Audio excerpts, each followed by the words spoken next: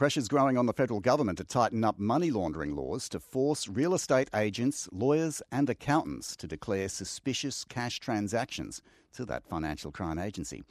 Australia is one of the few economies in the developed world that doesn't have tougher money laundering laws, despite allegations that the hot real estate market has been exploited to wash dirty cash. The ABC senior business correspondent Peter Ryan has been on the money laundering trail and he joins us in the studio this morning. Peter, good morning again. A lot of people would be probably surprised to hear that real estate agents, lawyers and accountants are immune from current money laundering laws. Why the delay? Why so? Well, good morning, Glenn. Yes, it is pretty extraordinary. Anti-money laundering and counter-terror financing laws began rolling out after the 9/11 terror attacks back in 2001, Australia included. And in recent years, big banks like the Commonwealth Bank and Westpac have been snared, paying out massive fines of $700 million and $1.3 billion respectively for failing to report suspicious transactions.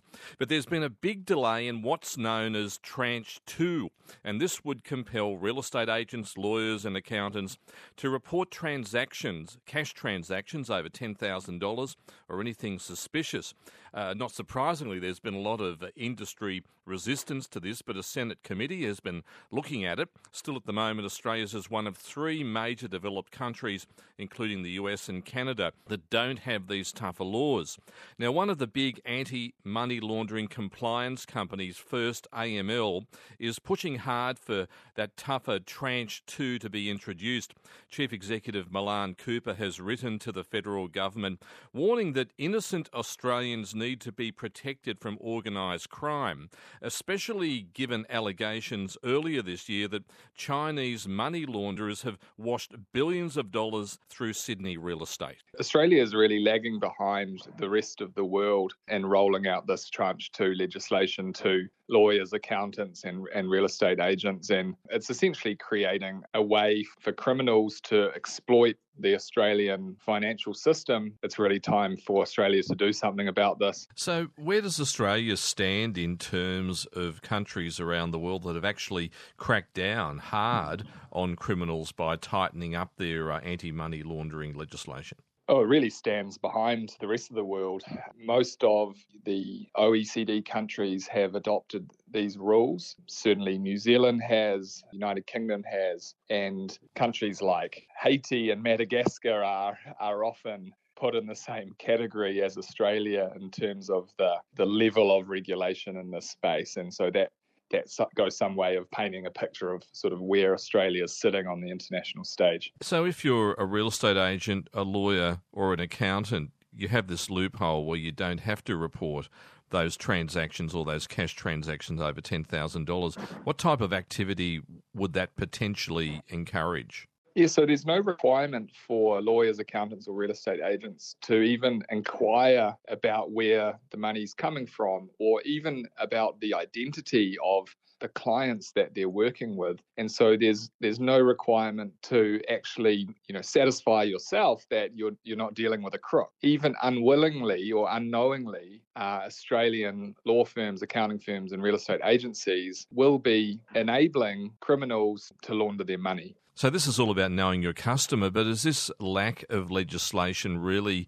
encouraging or allowing, I suppose, criminals to use a loophole? It appears to be, yes. We've had even examples from the last 2 months of criminal syndicates using Australian property as a place to park money. And recently, the federal police seized over $100 million worth of Sydney property from one of these groups. So indeed, this is happening right now as we speak. And the lack of controls in place around knowing your customer is making this easier for criminals. Has this loophole or the lack of the regulation to force real estate agents to disclose these cash transactions over $10,000 in a way helped to push property prices higher, particularly in a place like Sydney or Melbourne or Brisbane? Yeah, there's a need for these criminals to park their money and they don't care what they're paying for a property. So, it's quite easy for one to reach that sort of hypothesis. Know your customer. Milan Cooper, Chief Executive of the anti-money laundering compliance firm, First AML. Looks like they've got Quite a bit of business to pursue for the moment. Peter Ryan is still with us in the studio, and in addition to money laundering, Peter, you've got a constant watch on the Reserve Bank and interest rates, of course.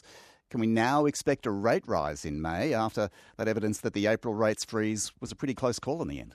Well, that's right. Bets are slightly rising, so a 20% chance for a rate rise in May. But in those minutes, there was a big debate whether to impose another hike in April because inflation was still high.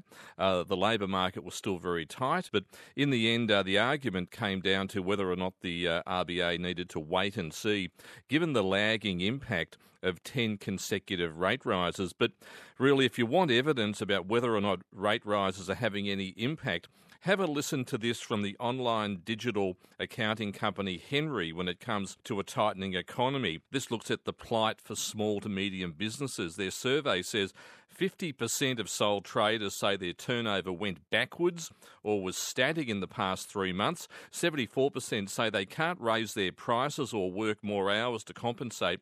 63% are saving less or having to eat into their savings just to get by.